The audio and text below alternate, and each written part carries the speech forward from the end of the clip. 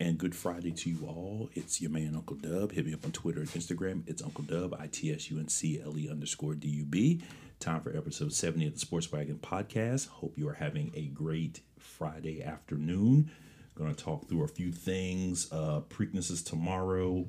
It's the opening night of the WNBA. We'll talk a little bit of college football and anything else that may come up in the next however long I plan to talk. I don't think it's going to be a terribly long show, but let's get into it. So Preakness 146. So the big story that has been kind of casting a shadow over the Preakness has been the story of Medina Spirit. So at last word, the horse has been allowed to run by Preakness officials. Now, as of yesterday, the horse was subject to additional testing and monitoring. As of now, the horse has cleared all tests. So because of clearing all tests, the horse will be allowed to run in the Preakness and have the possibility of winning the second leg of the Triple Crown and potentially going on to win the Triple Crown. Now, again, the results of the Kentucky Derby are still kind of at odds. It's going to take a while for us to know, was there any, nefariousness, for lack of a better word, with the amount of steroid that was found in the post-race analysis. But nevertheless, Bob Baffert, he has 3 horses in the field. All will be under extra scrutiny. Medina Spirit, as you said, passed its test. Concert Tour, which is it's in the 10 horse field, so we'll talk about the field just briefly in a second. And another horse, Beautiful Gift, which will run or has already run today. So today they had the Black Eyed Susan Stakes. So Beautiful Gift, Concert Tour, and Medina Spirit were all tested, and their results have come through, but I don't know about Beautiful Gift. But I do know that Medina Spirit and I believe Concert Tour also passed their test, and they are good to go for the 146 Preakness. As we said, your post time will be around 6:50 p.m. tomorrow night, so that'd be the 6th race of the day. And then after that, I think you have maybe about 4 more races after that. So kind of not a big field of races on Preakness Day, but they kind of get you at this grade 1 stakes race right at the middle of the racing card for the day. So this field is half of the Kentucky Derby field. So the Kentucky Derby, I believe, had 20 horses. We're now at a 10 horse field. Medina Spirit is your current favorite at 9-5, running out of the 3 post. And the aforementioned Concert Tour is running out the 10 post at 5-2 odds. So, I mean, again, if you're betting, probably, here's the thing. If you bet on the favorite right now, and again, these odds will change as we get closer to post time. And of course, the field could shrink because there are always scratches at the last minute. But at the same time, too, as I mentioned last show, depending on the long odds, so either, you can pick the winner, you can pick the daily double, the trifecta, or the superfecta. Again, depending on how lucky you feel, how well you handicap horses. I mean, I'll be real with you. I'm not a handicapper. I know people who, like my brother, who used to be able to just pick them and just, pick these 3 horses, and he would just get it. Weird. I don't know, don't understand it. But again, it's one of those things where, how lucky you feel. So if you feel like you got a good feel for who the first 2 horses are going to be, let it ride. But as I said, you don't have to put a lot of money on it because, again, the way the payouts go per the odds, if you get your 2 favorites, you would get a pretty good return on a fairly good return on $1. But if you go a little bit more, so let's say the payout on a daily double, let's say you put out $1. Let's say the payout based on our odds is let's say it's $3.50. Okay, if you pay $10, just add a 0. You do that math, and I'll let you let your eyes swell up for a second. Okay, all right. So again, it's going to be interesting to see how this is going to go down. But I'll be watching the race tomorrow, and we'll kind of talk through it to see if potentially we have a horse that could possibly finish the Triple Crown. Again, we'll put a little asterisk by that because, again, if Medina Spirit is disqualified from the Kentucky Derby, then we don't have a Triple Crown runner for this year. The WNBA, it's opening night in the league, so 4 games tonight. So I think 1 game will be on NBA television. I think the other 3 games will not be televised nationally. The Fever visit New York Liberty. The Connecticut Sun visit the Atlanta Dream. The Phoenix Mercury visit the Minnesota Lynx. And the Dallas Wings visit the LA Sparks. So those games will be 7, 7:30, 9, and 10:30 respectively. So those 4 games reflect a new little added thing that they're adding this year. It's called the Commissioner's Cup. So this is the first year, and these 4 games will count towards the Commissioner's Cup. So here's how this Commissioner's Cup is going to work. So these games are the first home game and the first road game that each team plays plays in against its 5 conference rivals. So the way this works is if you win, you get points. And then the standings will determine the best team in the East, the best team in the West. And then during the Olympic break, the best team in the East, the best team in the West, they'll play each other for the Commissioner's Cup Championship. Now, not only is there a trophy, it gets better. There's trophy and money. So a trophy's great, but when you get money with the trophy, it makes the trophy a little bit better. You kind of, a little more incentive. You want to play a little harder. You want to do some stuff. So the prize money is roughly about $500,000. So to the winning team, each player gets about $30,000. Nothing to sneeze at. Each player on the runner-up team gets about $10,000, and then the MVP, whatever they get, add $5,000. So let's say the MVP is on the winning team, which it typically is. I mean, you kind of got to give some love to those players that if they're on the losing team and they really play their tails off, I mean, they should be considered for the MVP. But nevertheless, so there's the potential for a player to get that $30,000 check and say, oh, well, you know what? Let me add you another $5,000 there, and you get that $35,000 and you get a nice shiny trophy. So I think this is I think this just adds another layer of intrigue, of suspense, of competitiveness to the WNBA play, as if it's not going to be competitive enough. I think there's going to be a fantastic season. It's season 25. So many great storylines. I know the 30 for 30 came out last night about the bubble season for the WNBA. I've not yet seen it. I'm hoping I'll try to catch it in the next few days and kind of have the chance to kind of talk about it, because you know how I feel about 30 for 30s. The 30 for 30s on ESPN, they are just fantastic. There's so many good ones, and I just can't really help myself when they come on. I've seen most of them, but there's a few that I've yet to see, and some people tell me you gotta watch this particular one, and I may or may not have seen it.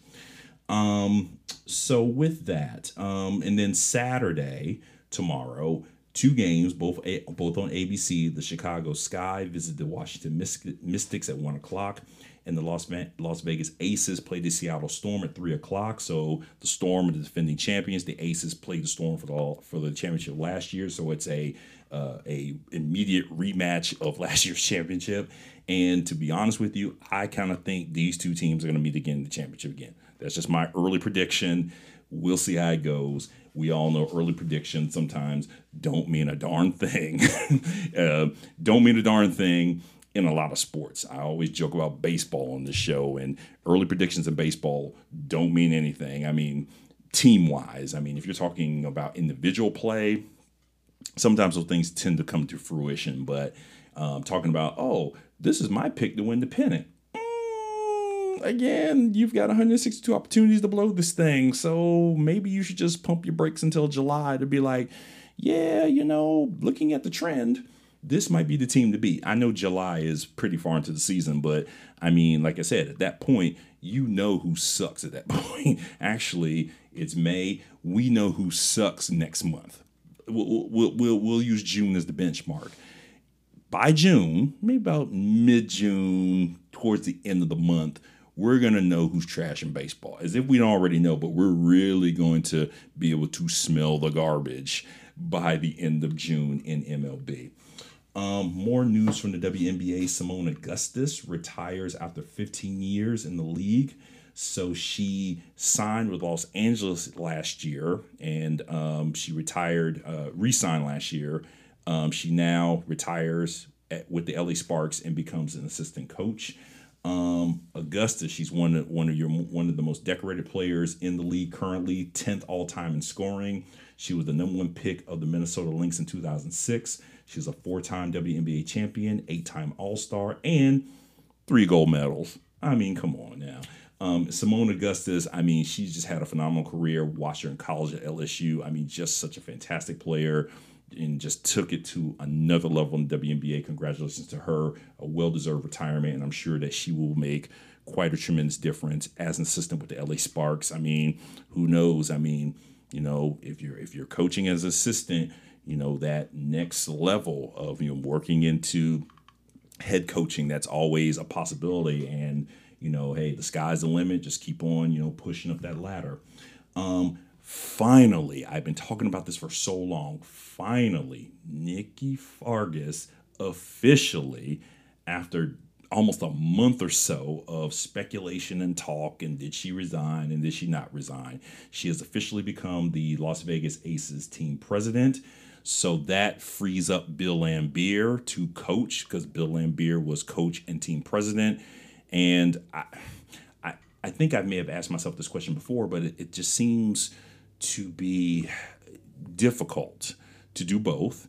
It trips me out when people appoint someone to be, oh, I want you to be our team president and coach. That's asking a lot. But considering that the Aces, they're a stacked team led by Asia Wilson. They are they're gonna get it done regardless. But it gives him more opportunity to do what he needs to do to coach that team. All right. So we come back, we'll talk a little college football. So a couple notes from college football, and we'll go ahead and end this thing. Like I said, nice short Friday episode to kind of get us into the weekend. Stay tuned. If you haven't heard about Anchor, it's the easiest way to make a podcast. Let me explain. It's free. There's creation tools that allow you to record and edit your podcast right from your phone or computer. Then Anchor will distribute your podcast for you so it can be heard on Spotify, Apple Podcasts, and many other platforms. You also can make money from your podcast with no minimum listenership. It's everything you need to make a podcast in one place. So what are you waiting for? Download the free Anchor app or go to anchor.fm to get started. All right, everyone, welcome back. So a couple notes from college football. So first, rest in peace to former Hawaii quarterback Colt Brennan. He was 37 years old. So per a report from his father, reported from ESPN and some other sources, his father said that he ingested something laced with fentanyl. Colt Brennan had been looking to enter rehab. He had some issues, and at the particular time he's looking to enter rehab, he was turned away. Brennan was a Hawaii quarterback from 2005 to 2007, so he was in the run and shoot system of head coach June Jones. 3 times he threw for 4,000 plus yards in a season. So in 2006, he threw for 5,549 yards and 58 touchdowns. That record stood until 2019 when the record was broken by Joe Burrow. All time, he is 4th in career touchdowns with 131. He finished 6th in the Heisman voting in 2006 and 3rd in Heisman voting in 2007. His 2007 team ended the regular season 12-0, 10th in the nation, and they lost to the Georgia Bulldogs in their bowl game, so they finished 12-1 for the season. In 2008, he was the 6th round pick of the Washington football team. He was injured and was released, and he never played a down in the NFL. He had recent troubles. He had a car accident in 2010 that left him with a traumatic brain injury, some other injuries that were noted as well. And he was not quite able from that point to really get himself going playing in other leagues like the USFL, the Canadian League, and such. And plus, he had a lot of legal troubles, issues with DUI and public intoxication. And, it's sad to hear, first of all, someone who did such great things on the football field, and there were so many dedications to him from Hawaii, from the Washington football team, and they just spoke about the kind of person he was. And I didn't know him personally, but it's good to hear those things because I only saw him as a football player, but there were such nice things said about him, and you hate to see someone lost so young. So rest in peace to Colt Brennan. It was something to watch when you watched Hawaii football in that run and shoot of June Jones. But again, they've had, that program in those years had a lot of great quarterbacks. Colt Brennan, Timmy Chang, those guys. They just really slung that rock around, and it was a thing of beauty, especially if you really like a lot of offense. On the other side of college football, the expansion of the college football playoffs. Okay, so here we go.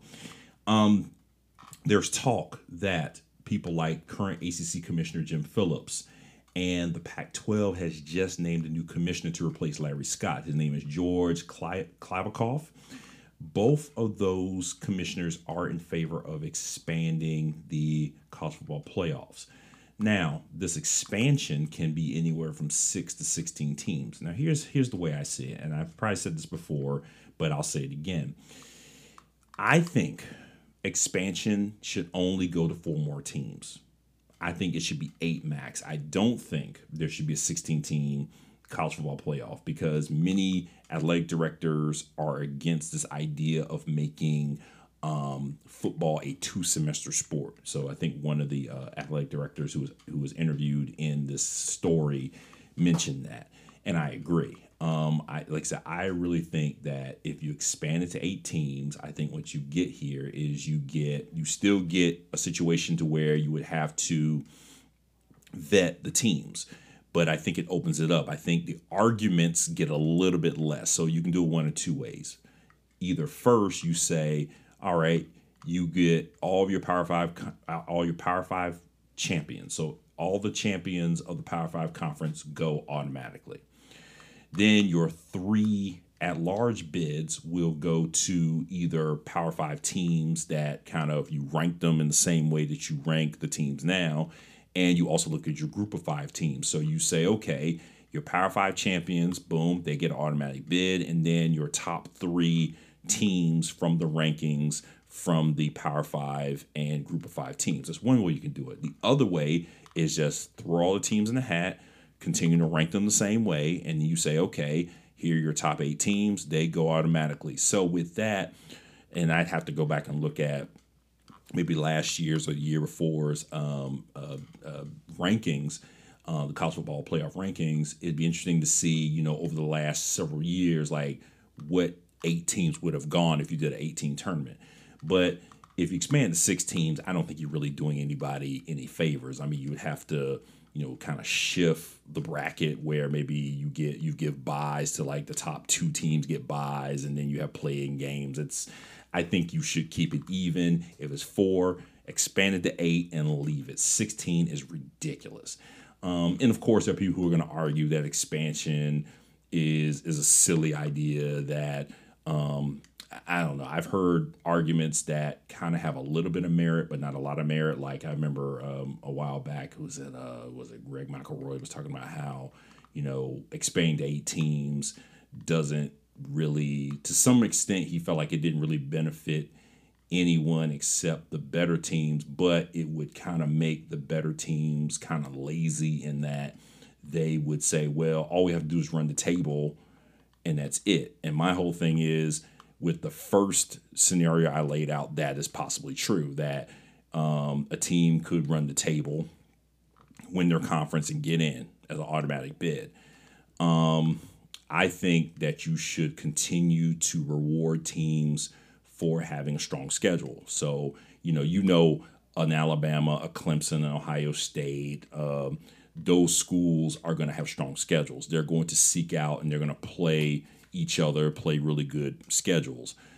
Other schools will have, other schools that are trying to, really put themselves at the forefront of this, like your group of 5 teams, like a UCF, for example, maybe a Coastal Carolina. Those teams would have to seek out and really play really high level competition, like Coastal did this year. Because of COVID, they had to kind of string together a schedule like a lot of teams did, and essentially would have to win those games, show that they can play at that high level, and then from there they could potentially get into that top 8 and then go into the tournament. So my whole thing is it'd probably be better, kind of now that I'm thinking about it, it'd probably be better to continue the ranking system, which I'm not crazy about. But I think with that, you're still going to have arguments. Like for me, I just hate the arguments that go on, these 20-minute arguments about, well, what about this? What about that? And, you know, all the things that everyone's looking at, they're looking at the same thing, but everyone has a different eye when they look at these things. So my whole thing is if you say, okay, here's your Power Five, every conference champion from Power Five gets in. So in some respects, certain conferences, you know, there's a fair amount of competition. So for example, you get, for example, let's say the Pac-12. Okay, the Pac-12, typically, you know, Oregon's going to be, you know, typically the team that's out front of this. USC, you know, is kind of lurking in the background. They're pushing forward. But then you get a team like, say, like an Arizona State, which is, you know, coming along under Herman Edwards. So you've got a little competition there. The ACC, on the other hand, okay, you got Notre Dame, which isn't a full member, but you get somebody like Clemson, who's running the table every year. Florida State is slowly coming along. Right now, it's Clemson's to win unless someone else comes about. But again, what do? They have two divisions. Each division dukes it out. The winner of the division goes to the conference championship game, and then somebody comes out and wins, and then they go to the championship game. So in some respects, it kind of can still work out, but it kind of doesn't benefit a lot of teams in that way because the conferences are kind of so imbalanced. Look at the SEC, okay? It's typically Alabama against whoever comes out of the East. So it could be Florida, it could be Georgia, it could be anyone. You know, typically it's Florida or Georgia right now. Okay, so this is something that's going to need a little tweaking. But here's the big point here. With two current sitting commissioners, Jim Phillips is relatively new to his job. George Klavikov hasn't even sat in the chair yet. By saying that they are willing, that they are for expansion, you get those faces in the room. They start to have these conversations. The head of the college football playoff is saying that, okay, we can have these discussions, but let's keep in mind, this isn't going to happen tomorrow. This isn't going to happen next year. It's going to be over a few years that this potentially could happen. And I'm good with that. I don't expect them to expand this thing to 8 2 seasons from now. Maybe it might take about 3 or 4 years for it to occur. But then in that time period, the legwork that has to happen for it to take shape has to happen. How do we evaluate teams? Like, do we have to take our current, our current framework? Do we have to change it in any way? Whatever. So all that work has to take place. But it'd be interesting to see where this conversation goes as we move forward. So lastly, let's talk weekend here. The weekend. So 3 key things for the weekend here. NASCAR has hit the halfway mark. Denny Hamlin is your points leader. They are running at Dover International this weekend, 2 p.m. on Sunday for the Driving 400. So it'll be interesting to see, how that takes shape and kind of see, how this thing goes as they push into the second half of their season. The NBA, their regular season ends on Sunday. The play-in tournament will start on May 18th, so that will be on next Tuesday. The play-in tournament will be for the 18th to the 21st, and then the first round of the playoffs will start May 22nd. So when I looked at the play-in for the NBA, I was like, this is weird, but then it makes sense. So it's kind of like if you watch college baseball, if you happen to watch college baseball. Like, it's kind of like double elimination, but a little different. So you got 4 teams, the 7, 8, 9, and 10 seeds. So 7 plays 8, 9 plays 10. I don't know. I probably said 7, 10, 8, 9, but that's just me. Okay. So here's how this works. The winner of the 7-8 game will go on to be the 7th seed. They get pushed into the NBA playoffs. The loser goes to a 3rd game. So there's 3 games being played here. So the first 2 games, the 7, 8, 9, 10. The 3rd game will match up 2 teams here. So the loser of the 7-8 matchup goes to game 3. The 9-10 game, the winner plays in game 3. The loser of the 9-10 game goes into the draft lottery. So in the game 3, you've got the loser of the 7-8 matchup versus the winner of the 9-10 matchup. The winner of that game is the 8th seed in the NBA playoffs. The loser will go to the draft lottery. So if you want me to explain to you again, hit me up. It makes sense. It actually does make sense because I had to read it, write it out, and go, oh, totally get it. And it's interesting. Again, I think they're adding that little layer to it that makes it, gives you a little intrigue here. And of course, the NBA draft lottery. Now, listen, I love the draft lottery because the intrigue is interesting. Whole fan bases are just kind of like waiting with bated breath to see, do we get the number one pick? Because, there's so many players coming out this year that are potentially the number one pick, and guys who are impact players, and so many, guys who are either, ones and dones, or guys who may have played 3 years and decided to make the leap. But again, I think you got a good class coming out this year, and I think these fans are really going to be looking forward to seeing how the draft lottery is going to go for these teams that, their seasons weren't very successful. Lastly, in the PGA, the Byron Nelson is this weekend. Next week is the PGA Championship. So that I'll kind of get into PGA Championship mode next week and talk about that as that begins next Thursday. One note from golf, Phil Mickelson, the 5-time major champion, he gets an exemption to play in the U.S. Open this year. So the way it works to play in the U.S. Open, you have to be a top 60 player. Mickelson is currently 116th in the world, but because of his, his 5-time championships, kind of his play this season, the USGA offered him a special exemption, and he is playing. And note that this is the only major Phil Mickelson has not won, so that kind of adds again another layer of interest and intrigue to that exemption. U.S. Open courses are notoriously tough. People talk about Augusta National being what it is. People talk about, wherever they play the Open Championship when that comes up in July. And I don't know where they're playing it this year, if they're playing it, so I got to check the schedule. But the U.S. Open, the USGA really works hard to make these courses, I don't say impossible, but let's just say if you're playing golf at the professional level, it really tests who you are. It tests your mettle, it tests your intestinal fortitude, and your ability to tough it out to the highest degree. So if you can win a U.S. Open, then, let's say if you can win a U.S. Open but haven't won anything else, many people will judge you by that. But I say that you have pretty much won a golf major in some of the toughest conditions there are. And there have been U.S. Opens. I think there's the Bethpage State Park in upstate New York, and I think they played there on 2 occasions in the last maybe 20 years. And both times on that course, the course is the black course, tough course to begin with.